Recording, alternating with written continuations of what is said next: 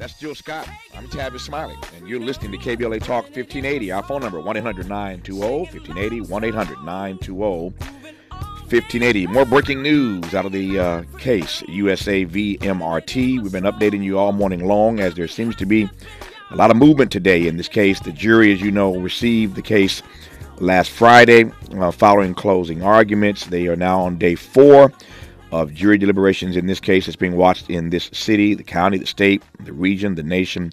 This very powerful African-American elected official, Mark Whitley Thomas, on trial in this federal bribery case. We've been covering it every day like a blanket here on KBLA Talk 1580 at 4:35. I told you last hour that our justice correspondent, Deion Raymond, who's been in the courthouse every day, suggested that she thought there may be a verdict coming later today because the jury sent note number 7 to the judge asking to deliberate until 4:30 p.m. today. They usually break for the day at 2:30. This judge starts early, about 7:30, breaks at 2:30 for the day. But note number 7, delivered to the judge an hour or so ago, asked to deliberate until 4:30 today. And then they sent note number 8 with this question: is official action taken intended to be influenced or rewarded concerning county business unlawful? Is it unlawful?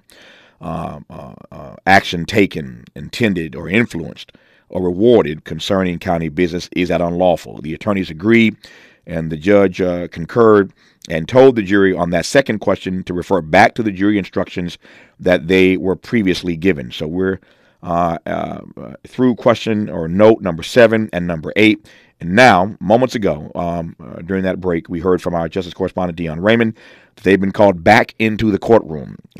She rushed back in immediately. I don't know if that's for another question or to be told that the jury has, in fact, reached a verdict. But to all the lawyers and media, all those persons who were in the courthouse, the federal courthouse in downtown, were notified to return back in the courtroom. In the courtroom, of course, you cannot use smart devices, nothing electronic used in the courtroom. So whatever's happening inside that room right now, I do not know. But Deion Raymond, our justice correspondent, is back in that room right now with everybody else.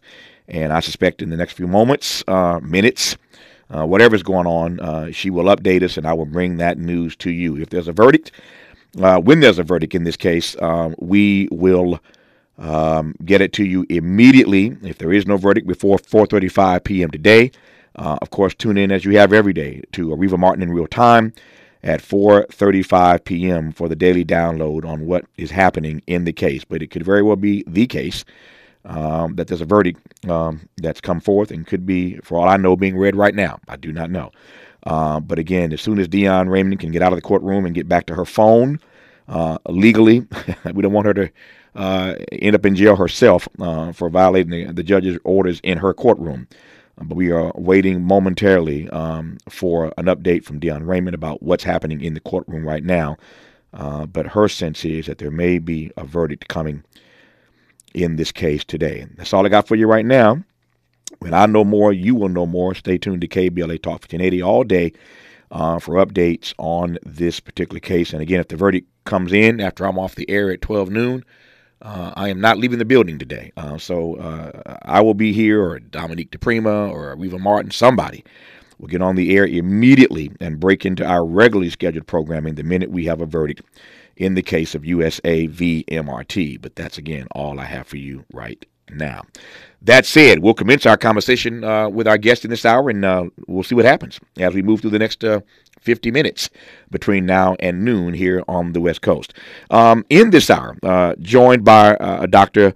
Adia Gooden, a licensed clinical psychologist, speaker, writer, passionate is she about helping people cultivate unconditional self-worth. Her very popular TED Talk, Cultivating Unconditional Self-Worth, has resonated with millions of people. And in the talk, she explores, Dr. Gooden does, the harmful impact of conditional self-worth and offers practical strategies for cultivating a stronger, more resilient sense of self. I was just, empowered, inspired, enlightened. I could levitate out of this studio by the conversation we had in our last hour with our guest, Dr. Joshua Bennett, professor at Dartmouth. about his childhood experiences and what he endured and was exposed to that helped to shape his sense of self-worth, that is, and what he's passing on now. He and his wife Pam to their 2-year-old son August. What a powerful hour last hour was, and I expect no less in this hour as I welcome in Dr. Adia Gooden. Dr. Gooden, how are you today? I'm doing so well. Thank you so much for having me. It is my great delight, and I'm glad you are doing so well. Not just well, she said. I'm doing so well. I love that. I love the energy, and I will.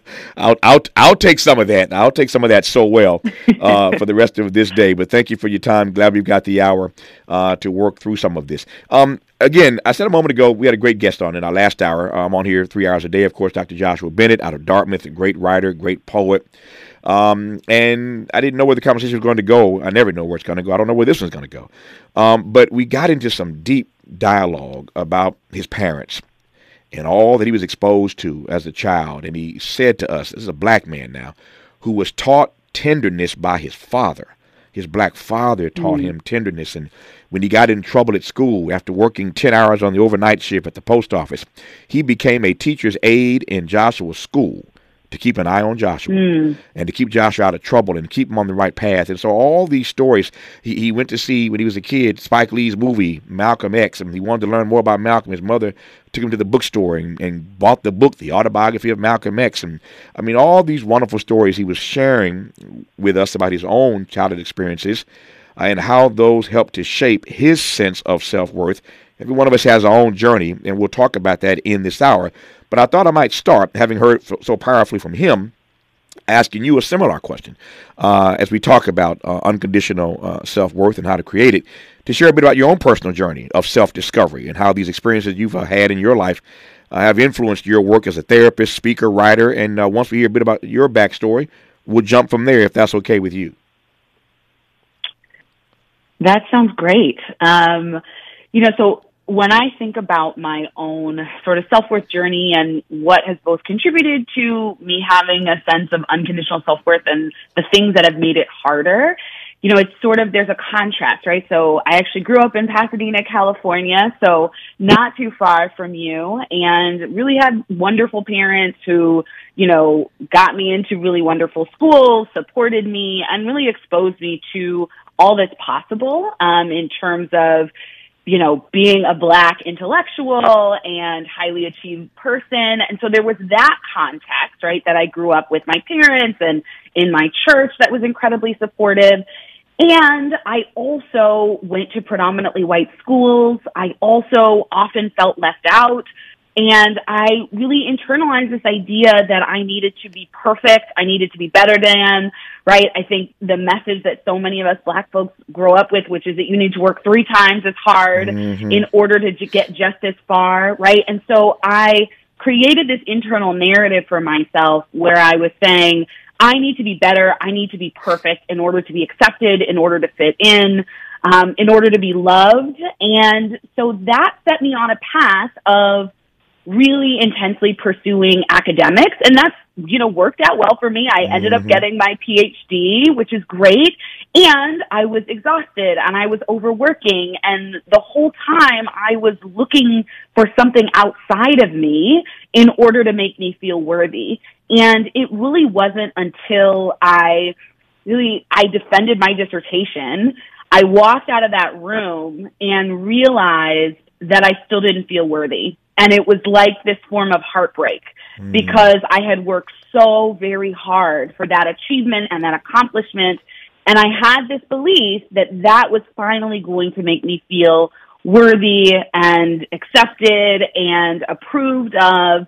And I knew immediately, even though I passed the dissertation defense, that it didn't work and that I still felt unworthy. And that really set me on a journey of turning inward and starting to use some of my training as a clinical psychologist and as a therapist on myself and starting to sort of find something within myself beyond the achievements and the accomplishments and all these things that we're taught to work for on the outside that I could connect to that makes me unconditionally worthy. That's a great foundation. When we come forward, I want to ask, and we will in a moment, what happened with Dr. Gooden when she turned inward to use her phrase. That's my query. What happened in her own journey of self-discovery, her own journey toward cultivating unconditional self-worth when she turned inward? You're listening to Dr. Adia Gooden on KBLA Talk 1580. You were telling us, Dr. Gooden, in answer to my question about your own personal journey of self-discovery and tapping into and cultivating this notion of unconditional self-worth. And you were at the point of the story where you were telling me that you decided to turn inward. So I ask now, as we continue this conversation, what happened when Adia Gooden turned inward? That's a great question. When I turned inward, what I discovered is that there's something in me and something that I believe is in all of us, which makes us inherently unconditionally worthy. I think it's something that we're born with, something that connects us to God, a higher power, connects us to other humans, that makes us worthy. And I think that it's easiest to conceptualize of this when we're thinking about babies, right? Mm-hmm. When babies are born, no one questions whether they are worthy unconditionally of love, care, and taking up space, right? Everyone agrees that this baby should be cared for, should be loved, should take up space in the world. And so really what I believe is that we all have that in us for our entire lives. And what happens is that as we get older, we start sort of layering these conditions on top of it. So, well, you're worthy if you act the way we want you to act, or if you learn the way we want you to learn, or you achieve the way we want you to achieve, or whatever it is. But the truth is that we all have that unconditional self-worth, that sort of spirit, that energy within us, and we haven't lost it when we're adults. We just have to reconnect to it. I'm glad we got the full hour here because we've got a lot to talk about, as we say around here. Let me start with this. The concept of conditional versus unconditional self-worth. Talk to me about those two distinct, different notions.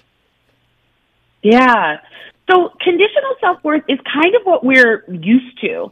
It's you're worthy if you get a degree, you're worthy if you have a job, you're worthy if you make a certain amount of money, or if you look a certain way, or if you're partnered in a certain way, right? And if you don't meet those conditions, that means you're not worthy of love, of care, of respect. Right? And so we often operate from that conditional space. And that looks like, that interacts with the way we treat ourselves, which I think is the most important, right? So we may punish ourselves, we may overwork ourselves, we may withhold care from ourselves if we're not meeting certain conditions. And it also can affect how we interact with other people, right? So we may treat certain people well and other people not well, right? And so this really impacts how we move and relate to ourselves and other people in the world.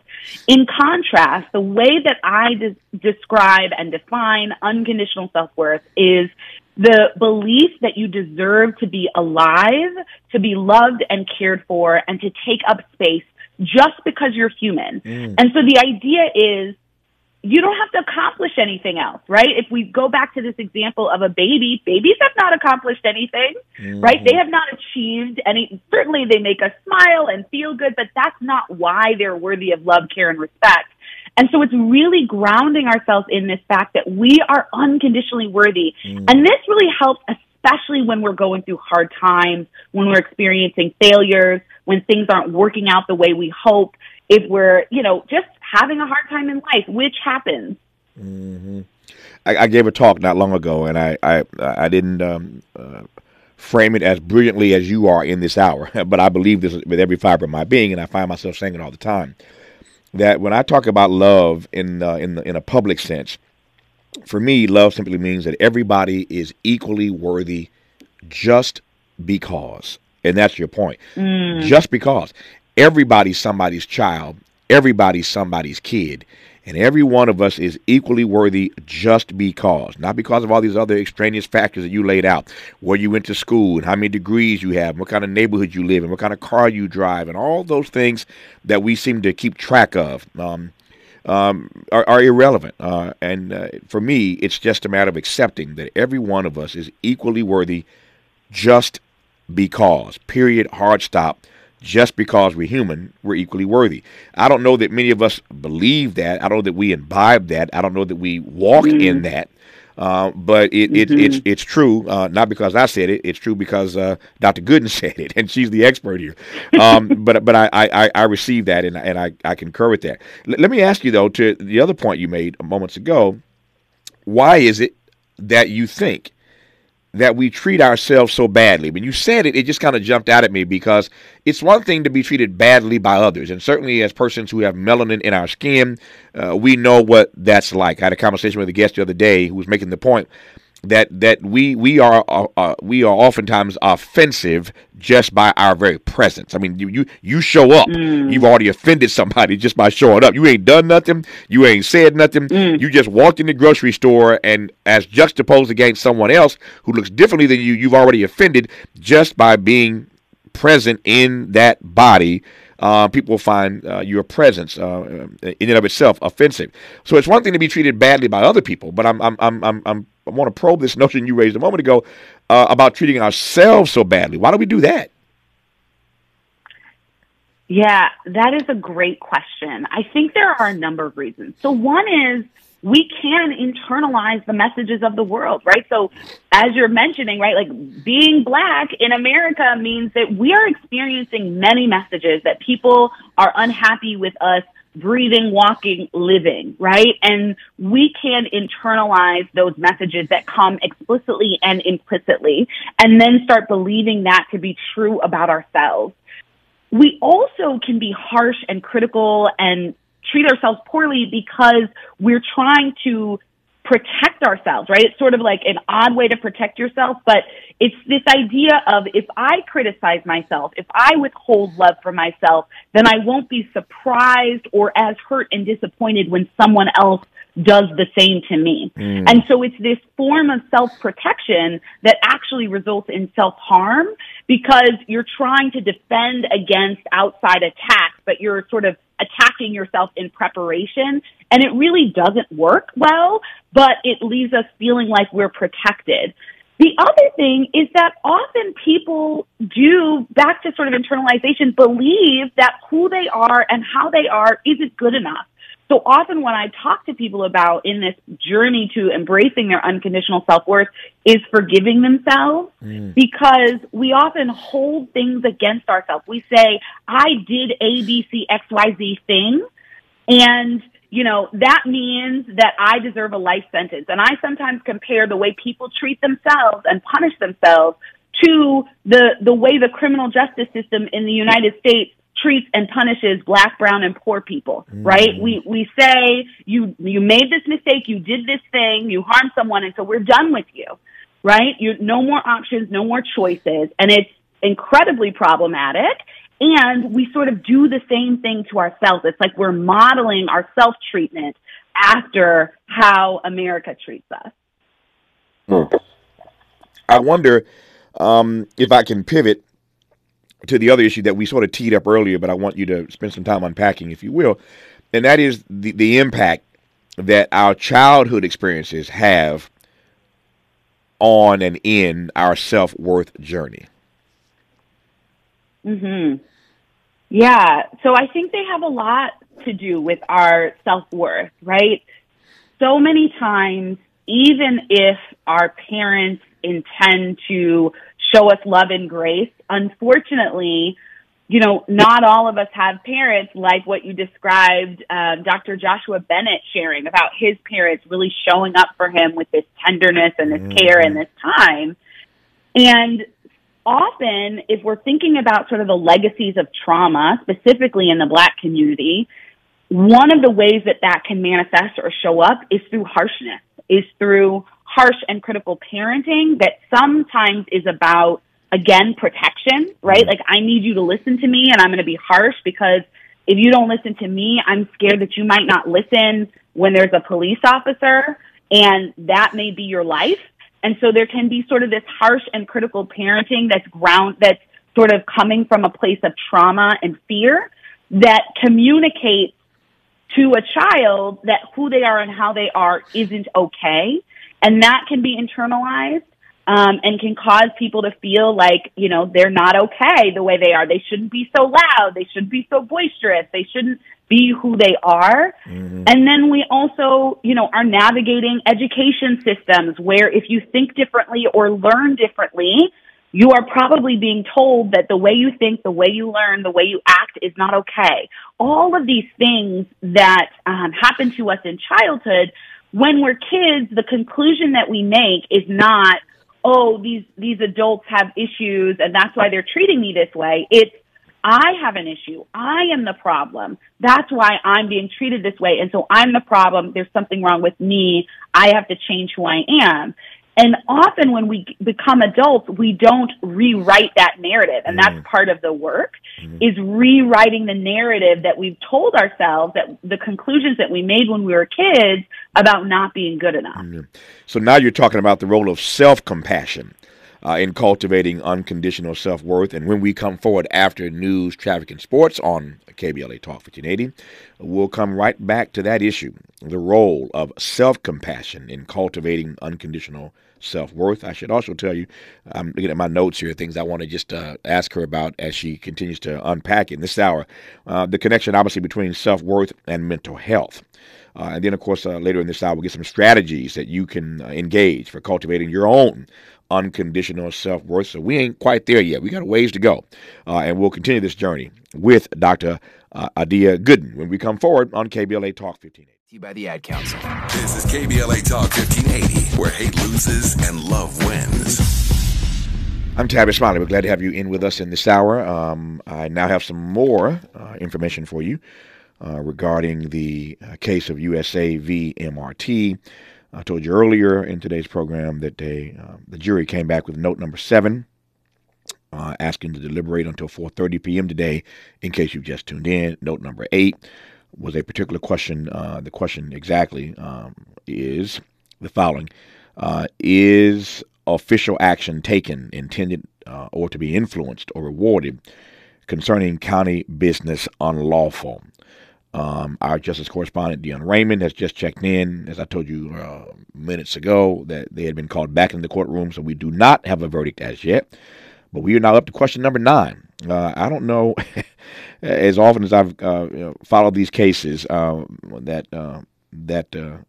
appeal to us for a variety of reasons on television and radio over my 30-year career, that I've ever followed a case this closely where there were so many questions. I mean, they're just...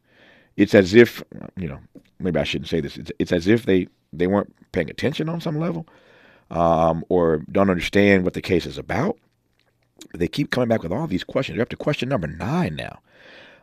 So according to our justice correspondent, Dion Raymond, question number 9 has to do with honest services mail and wire fraud charges. So they have a specific question about the mail and wire fraud charges in this case. There are now 19 or so charges that were brought against Mark Ridley Thomas in this case. And so it appears, as I'm following this, they're running down the list. They're going through the list of these charges and trying to figure out what's what. And so they are now at the point on the list where the mail and wire fraud charges are concerned. And that's what they were asking the judge about with note number 9, the honest services mail and wire fraud charges brought against Ridley Thomas in these 19 charges from the U.S. government. So we're on a bit of a roller coaster ride here. Some questions I read that seem to be more helpful to Councilman Ridley Thomas. Other questions I read, not sure what to make of it. I am not an attorney. I don't even play one on television. But it seems that somebody or somebodies are hanging up this case. That I am certain of. There's no way you get to 9 questions and in your deliberations and somebody or somebodies are not holding this thing up. So if there were a verdict right now, my sense is it'd be a hung jury. And that's just the way it's reading. You can't have this many questions without having a room full of people that are clearly not all on the same page. So if I were a betting man, I am not, I'd bet if the verdict were to come in right now, it'd be a hung jury.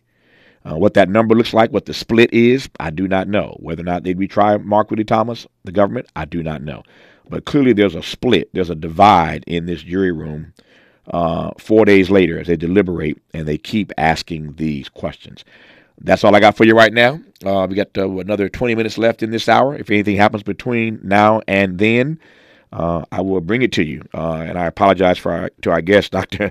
Adia Gooden, who's been very patient and brilliant and beautiful in this conversation. But this is a major story that we're tracking here. And again, as you already know, tune in today at 4:35 p.m. to Ariva Martin in real time, when Ariva and our justice correspondent, Dion Raymond, will continue to download you on all that happened in the courtroom today. But I just, as we get closer, apparently, to some kind of verdict, we want to make sure that we, as we always do, bring it to you as quickly as we get it and in real time. So there you have it.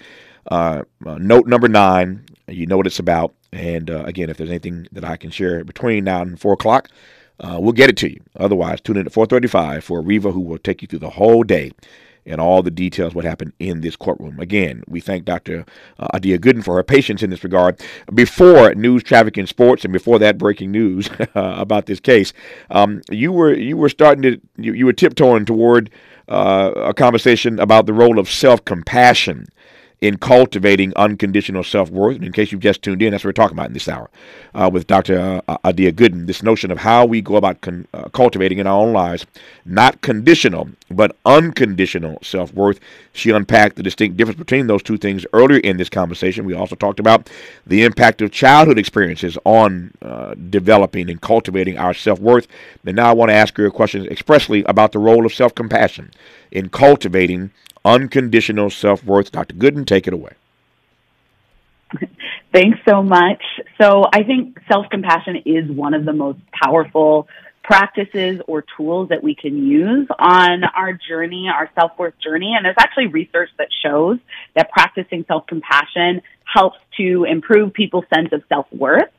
I encourage people to think about self-compassion in 3 main ways. And these phrases, I think, make it easy to remember, which is, I see you, I accept you, I affirm you. And so self-compassion is really about first seeing ourselves, right? How do we actually feel, right? What is it that we're experiencing?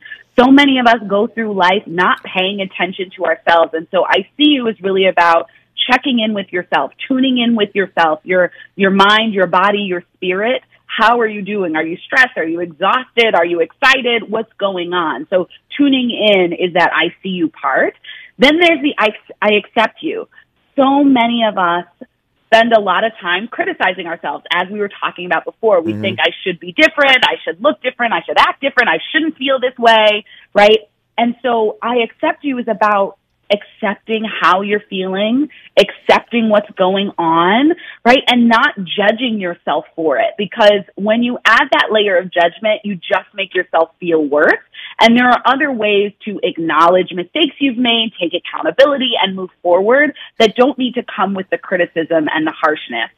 And then the last part is I affirm you, right? And we hear a lot these days about affirmations, and this doesn't mean that you have to be saying to yourself that you're the most perfect person ever. What it can mean is saying, I'm okay, I got this, I'm still worthy, right? I'm in process, I'm learning and growing, I still love myself, right? So offering some affirmation for who you are, not because of conditions, but because you're human, as we've been talking about earlier. And so these 3 sort of practices, seeing yourself, accepting yourself, and affirming yourself, really will go a long way in terms of building a healthy relationship with yourself and helping people to feel more worthy overall. Speaking of health and feeling worthy, talk to me now about the connection between self-worth and mental health. Yeah, there's a huge connection. So I'm a licensed clinical psychologist, and I've spent thousands of hours sitting with clients in therapy. And what I uncovered and saw over, all of these hours and over years is that there was a pattern of people struggling with mental health challenges like anxiety and depression. and even trauma, and people feeling unworthy. And sometimes that sort of relationship was interactive. So people might go through a trauma and that might cause them to feel unworthy. And then sometimes the belief that people were unworthy caused them to feel depressed and harsh and critical, caused them to feel anxious and not trust themselves and not trust life and that good things would come for their efforts. And so often what I find is that when people embrace their unconditional self-worth, their mental health challenges reduce, right? They're feeling less anxious. They're feeling less depressed. They're healing from the trauma because all of those mental health challenges really are connected to a belief that you're not worthy, that you're not good enough, that you don't deserve love and care. And so when we can start affirming ourselves, practicing self-compassion, taking care of ourselves, that helps to reduce the challenges we experience in terms of mental health. Mm-hmm. How do we go about navigating relationships with people who, how can I put this charitably, who have different self-worth levels? Does that make sense to you? Mm-hmm.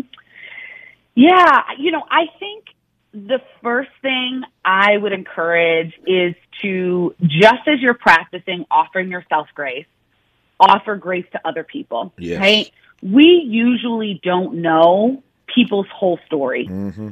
We usually don't know people's full story of everything that happened in their childhood, everything they've gone through, the challenges. And sometimes self-worth challenges can show up as people feeling like a victim, people feeling like they don't have agency in their lives. That can be a way. And sometimes it can show up as narcissism, right? Like over arrogance, people saying that they're better than everyone else, right?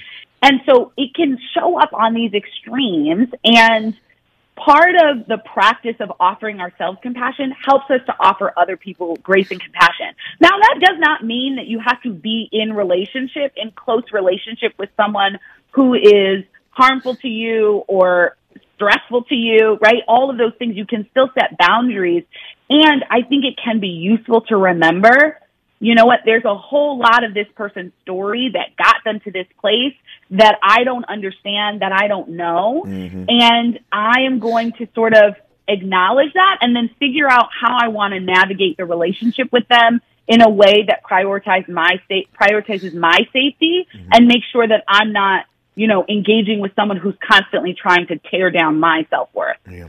It's been a fascinating week for me. It's only Wednesday, so we'll see how the rest of the week goes. But it's one of those weeks where I found myself, Dr. Gooden, reminding myself many times this week, to your point, to save space for grace. That's the note from Tavis to Tavis this week, to save space for grace. More of our conversation with Dr. Adia Gooden when we come forward on KBLA Talk 15. Yes, indeed, with our guest, Dr. Adia Gooden, licensed clinical psychologist, and we've been talking in this hour as we are continuing to discuss this notion of how we go about being better at cultivating unconditional self-worth as opposed to conditional self-worth. And it's been a rich conversation. A few other things I want to get to, watching my time here between now and the top of the hour. So we were talking a moment ago about this notion of self-compassion in cultivating unconditional self-worth. We talked about the connection between self-worth and mental health. We talked about navigating relationships with others who have different levels, we'll be generous here, different levels of self-worth. And I made the point that this is one of those weeks for me where I'm trying to save space for grace. It's an interesting week, and we all have those sorts of days in our lives, right, where you got to be graceful and gracious to other people. But let me pivot to two other things I want to cover if we have time before now and the top of the hour, between now and the top of the hour. And that is this notion of the messages that we get from the media. And I'm not talking about the mainstream media. I'm talking about social media. I'm talking about Madison Avenue. All those societal messages that come at us that we end up imbibing, that impact the way we see ourselves and the journey that we are on to cultivating, as you would put it, unconditional self-worth. How do we process that? How do we tune that out? How do we, whatever the word is, how do we deal with it, Dr. Gooden? It's such a great question. I think the first thing is just recognizing that it's big business to get us to feel and believe that we have to buy something in order to be more worthy, right? Mm-hmm. Companies are making, like billions of dollars, right, are made, whether it's the makeup industry or the car industry or the clothing industry, the fashion industry. And that's not to say that those things are bad in and of themselves. And often the messaging is you will be more worthy, more loved, more accepted, and more happy if you buy these things, right? That's the sort of through line in terms of the message. And then now we have social media, right, where we're sort of constantly looking at the highlight reel of other people's lives and seeing, oh, maybe, and there's sort of this often belief that maybe if I looked like them, if I talked like them, if I had what they had, then I would be worthy. And so I think the first thing is just recognition, because when this operates in the background, when it's in our unconscious, then we can't make a conscious choice about, do I actually believe this? Do I actually believe that having a different car is going to make me more worthy? Do I actually believe that, having the perfect makeup is going to make me more worthy? And so it's important to sort of bring these things in the foreground, recognize what's happening so that then we can make a choice with our agency and our power about how we want to engage in the media. And then I think it's really important and helpful to do a curation process, right? So if there are people and accounts that you're following on social media, if there are, news outlets or, outlets that really just are making you feel bad about yourself, try to cut them out, right? Like stop listening to them or stop following them, because just listening to messages that make you feel not good enough is incredibly unhelpful in terms of how you feel about yourself, your self-worth, and how you show up in the world. In our remaining moments with Dr. Gooden, I want to close what's been a very beautiful conversation with offering you, well, I'm not going to offer it, she's going to offer it, I'm going to tee her up for this, offering you some strategies for cultivating unconditional self-worth in the life that you are living and the legacy that you are leaving. Our final moments with Dr. Adia Gooden when we come forward on KBLA Talk 1580. Thank you. So I mentioned a couple during our conversation: self-forgiveness, self-compassion. And another one that I want to share with people is practicing self-acceptance. And I think this is really powerful, and particularly for Black people who we get all these messages that we should be different than the way we are. And so I really encourage people to accept and love themselves as they are, right? So let go of the idea that you need to be different, that you need to change yourself in order to be worthy and lovable. And I want you to think about, what are your gifts? What are your strengths? What are your unique talents and things that make you you, that you can fully accept and embrace and then give and share in the world? This doesn't mean that you don't have room to grow and evolve, because certainly all of us have room to grow and evolve. And the best place to start personal growth is through self-acceptance. And so I want to encourage people to let go of the harsh judgment and feeling like they need to be different than they are, and find places that they can fully accept and embrace themselves. You may have already just answered this, but I want to just put a finer point on it. When you say that one of the ways that we can cultivate unconditional self-worth is through self-acceptance. I get it, loud and clear. No issue with that. But what say you to persons who you are counseling or working with when you hear self-doubt, when you hear imposter syndrome? How do you help them work through that? Yeah, that's a great question. I think some of it is asking, where does that come from, right? Where does the self-doubt come from? Where does the imposter syndrome come from? If it's coming from an outside message that says you're not good enough, we don't think you're smart enough, we don't think you deserve to be here, then we want to look at that and say, well, do you really want to listen to these people and these messages that are saying that to you? If it's coming from internally, often it's coming from a sense of, I don't know everything. I'm not perfect. What if I get it wrong? And then we have to work through, it's okay to be uncomfortable sometimes in our learning, growth, and evolution process when we're stepping out, when we're doing something new, when we're tapping into our power, it often is uncomfortable, but that doesn't mean that we can't do it, that we're not good enough, or that we're imposters. And so it's about working with that and acknowledging that some of these things are normal human emotions, and they don't mean that we're unworthy. If you want more, go online and find her very, very, very popular TED Talk called Cultivating Unconditional Self-Worth. We tried to unpack some of that in this hour, but an amazing TED Talk that you might want to look out for yourself or for others that you might want to share it with. She's a licensed clinical psychologist, educated at Stanford and DePaul, and I have delighted in having her on in this hour, talking about how we can better cultivate unconditional self-worth in our own lives. Dr. Gooden, thank you for your work and witness. Good to have you on. All the best to you. Thank you so much for having me. It was an honor. The honor was all mine. Trust and believe. Thank you for your time. Time to make room now for the KBLA Midday Money Chain. Up next, the Millionaires Roundtable with Lynn Richardson, followed by Ahead of Crypto Curve with Naja Roberts. Either way, old money, new money, we got you covered. Here on KBLA Talk 1580. Stay tuned throughout the day for updates on the case of USA v. MRT. Be sure to tune in at 4:35 today for Reva Martin in real time, when she'll be joined by our justice correspondent, Dion Raymond, to download you on all the details of this busy day in the courtroom. Until tomorrow morning, thanks for tuning in, and as always, keep the faith.